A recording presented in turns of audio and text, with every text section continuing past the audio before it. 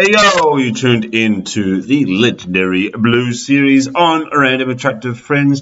I'm your host, L.A., aka the Love Ambassador, coming to you straight live and direct from the Jungle Studios. What you just heard there was frankly the fucking awesome sound of Hound Dog Taylor, and well, quite frankly, he's our blues musician of today. He was born Theodore Roosevelt Taylor, obviously named after the famous president, in April 12th, 1915 in Natchez, Mississippi, USA. He died December 17th, 1975, way up north in Chicago, Illinois, USA. Kano.org is a website I got off the information for his history and biography, so yeah, check them out, and I'm about to get started. Hound Dog Taylor, as we said, was born Theodore Roosevelt.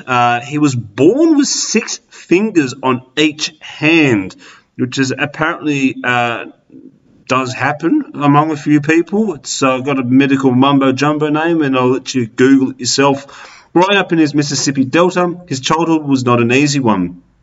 When he was only 9 years old, his stepfather supposedly packed up all of his things in a brown paper bag, stood in the doorway with a shotgun, and told Hound Dog to cut out. That's the way the story goes anyway.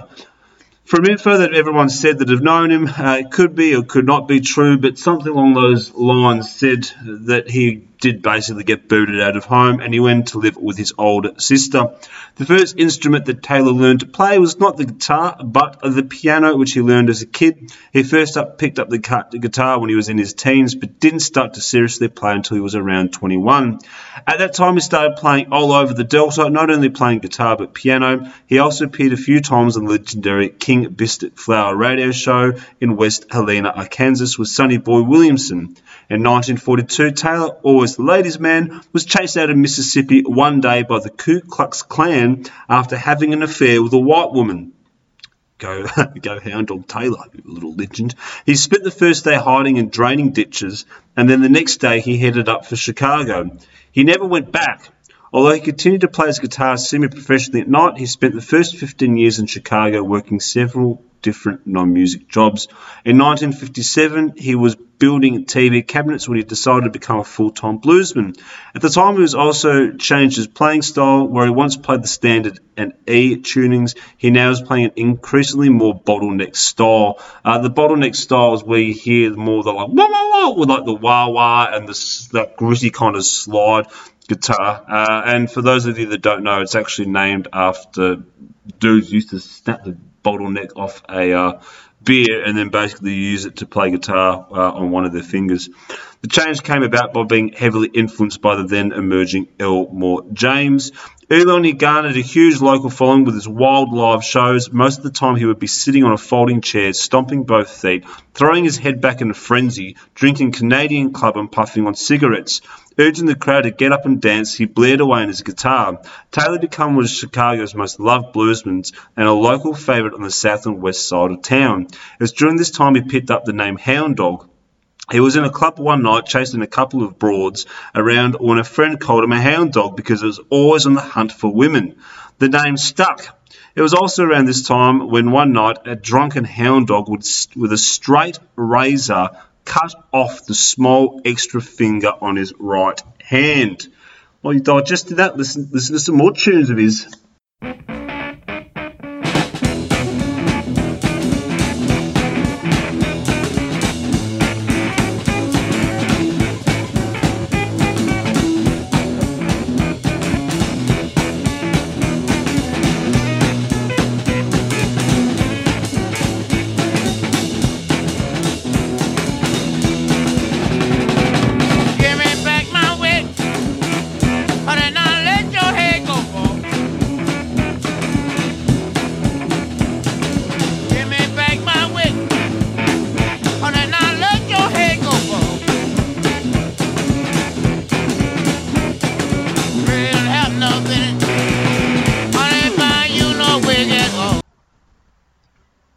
Hound Dog's band, the House Rockers, would come about slowly in 1959 while playing the West Side Tavern. A guitar named Brewer Phillips, also born in Mississippi, gigged with the Dog for the first time. The two became quick friends, and Phillips would become the House Rockers' second guitarist. In 1960, Hound Dog cut his first single, Buddy Is Coming Home, Take 5 or Bee and Baby. But outside of Chicago, the single went nowhere. In 1961, Freddie King became a star of the song Hideaway, who we have also done a show on in an earlier blues series.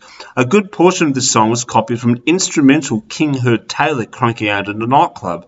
Hound Dog never did receive composer's credit for the song, but didn't seem to be bothered by it either, as King was one of the several bluesmen who borrowed from him.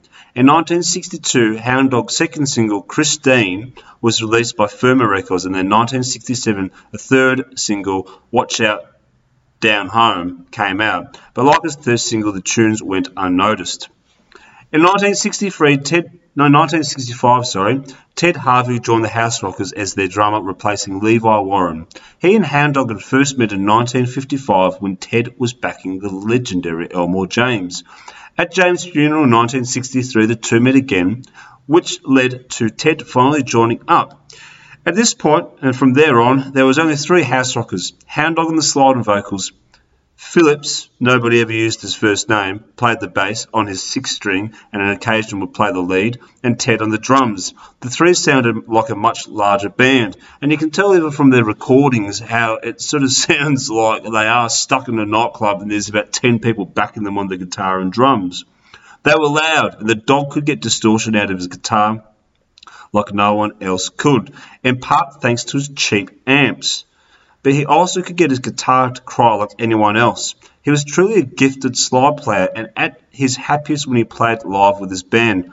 The House Rockers never rehearsed before any shows. They are also big drinkers and as a rule played only after a reasonable amount of alcohol was consumed. I understand getting a little bit lubed up before you go on stage. Probably not good for your long-term health, but I mean it's a great idea to get in the mood. He then would, one after another, keep knocking them down. Eventually, when he was a little bit pissed, he'd be like, all right, let's do this. Let's have some fun. And that sort of became the mantra of the shows. Let's have some fun, let's boogie, and let's get down, man. So he became a regular at the Florence Lounge on the south side of Chicago, which at its time had an enormous amount of blues clubs and was quite heaving before, unfortunately, the violence took over in that part of the city. In 1969, things would start to change for the Hound Dog. He would meet his future manager, the one man who believed in him. Well, I'd say others believed in him, but we're talking about from a recording industry perspective. Bruce Iglor. Iglor met Taylor in a club called Eddie Shaw's, where Hound Dog would join it in to jam with other bluesmen. Yet Iglor would not actually get to hear Hound Dog play with the House Rockers until the next year when he moved to Chicago and finally dropped in on one of their gigs. He went around because he worked for Delmark Records to try and get them signed, and he tried, and he came across a bit of money, $2,500 from his inheritance, and he thought, well, you know what, this guy's too good to waste, the old Hound Dog Taylor. I'm enjoying it. I want to put my money where my mouth is, and basically started Alligator Records, and then eventually recorded the Hound Dog Taylor. Let's listen to some more tunes.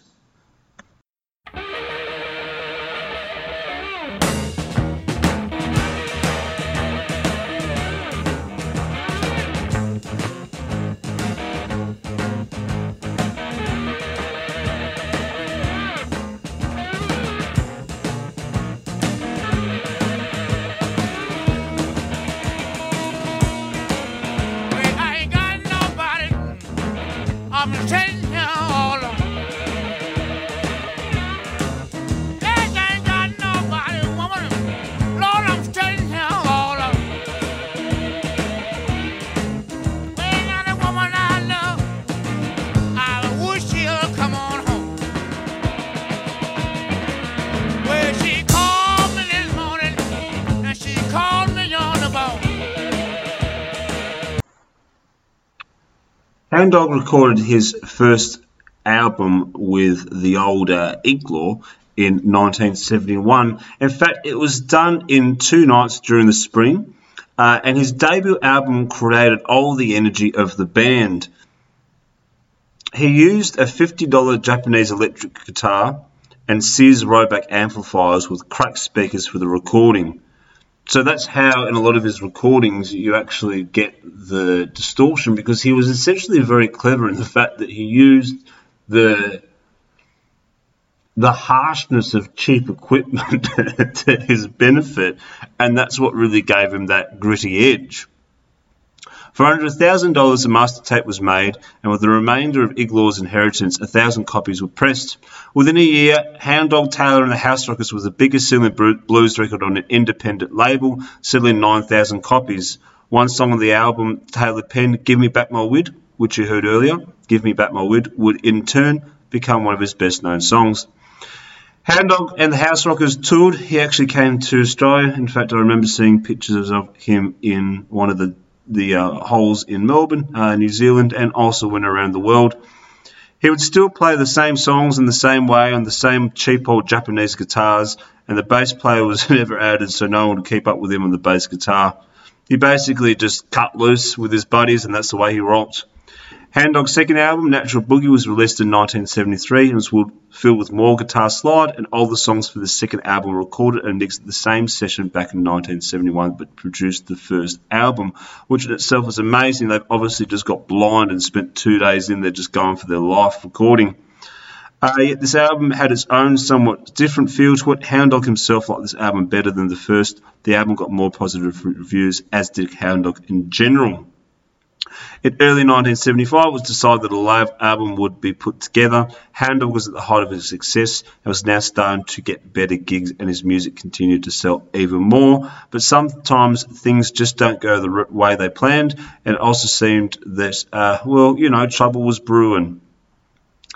Before we get into the final bit of the story, what I want to do is just play a bit of a start of the live gigs for you. I'll just give you a feel for what it was like.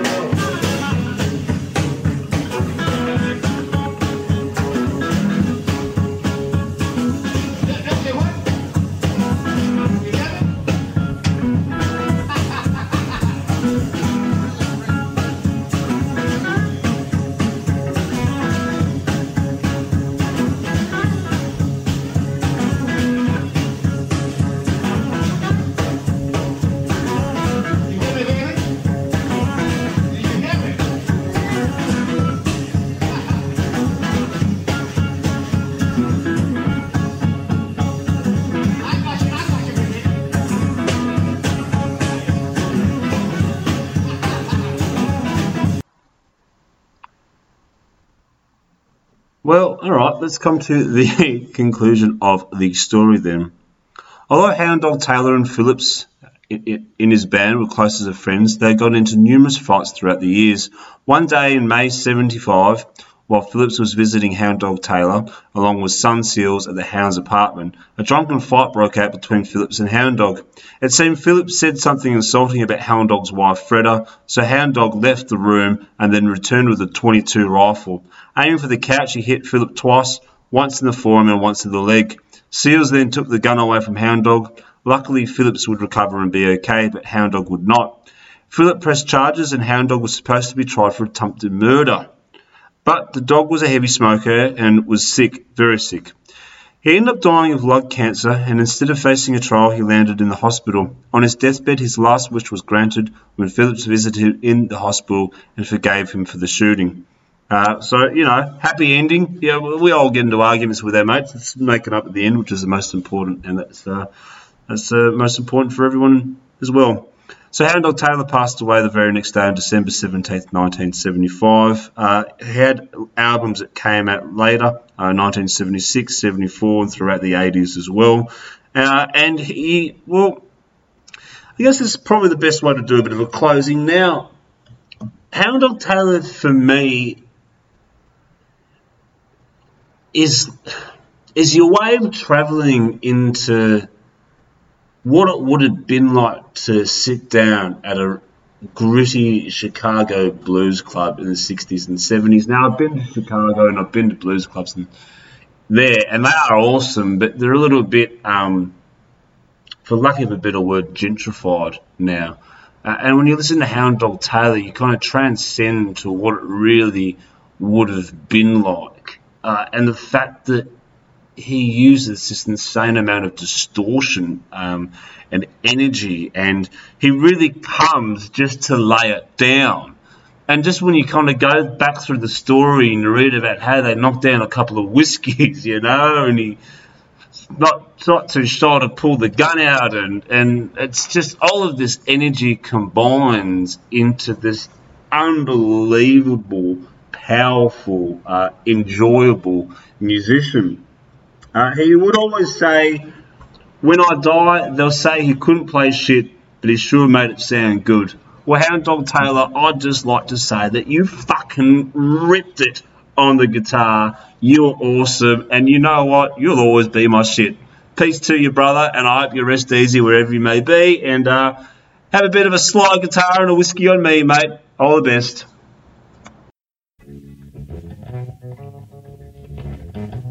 You got me?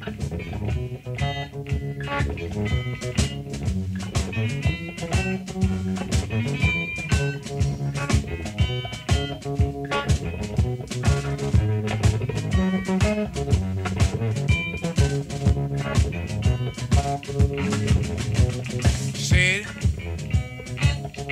you come back home tonight. Oh, said will you come back home tonight? I love you. You know I'm gonna treat you right. You don't love me? Why didn't you let me know? Oh Lord, why didn't you let me know? Maybe somebody had let you go. I call her, and I call her on the phone. I call her, and I call her on the phone. Some man, and told me she wasn't at home. I got it, and I rolled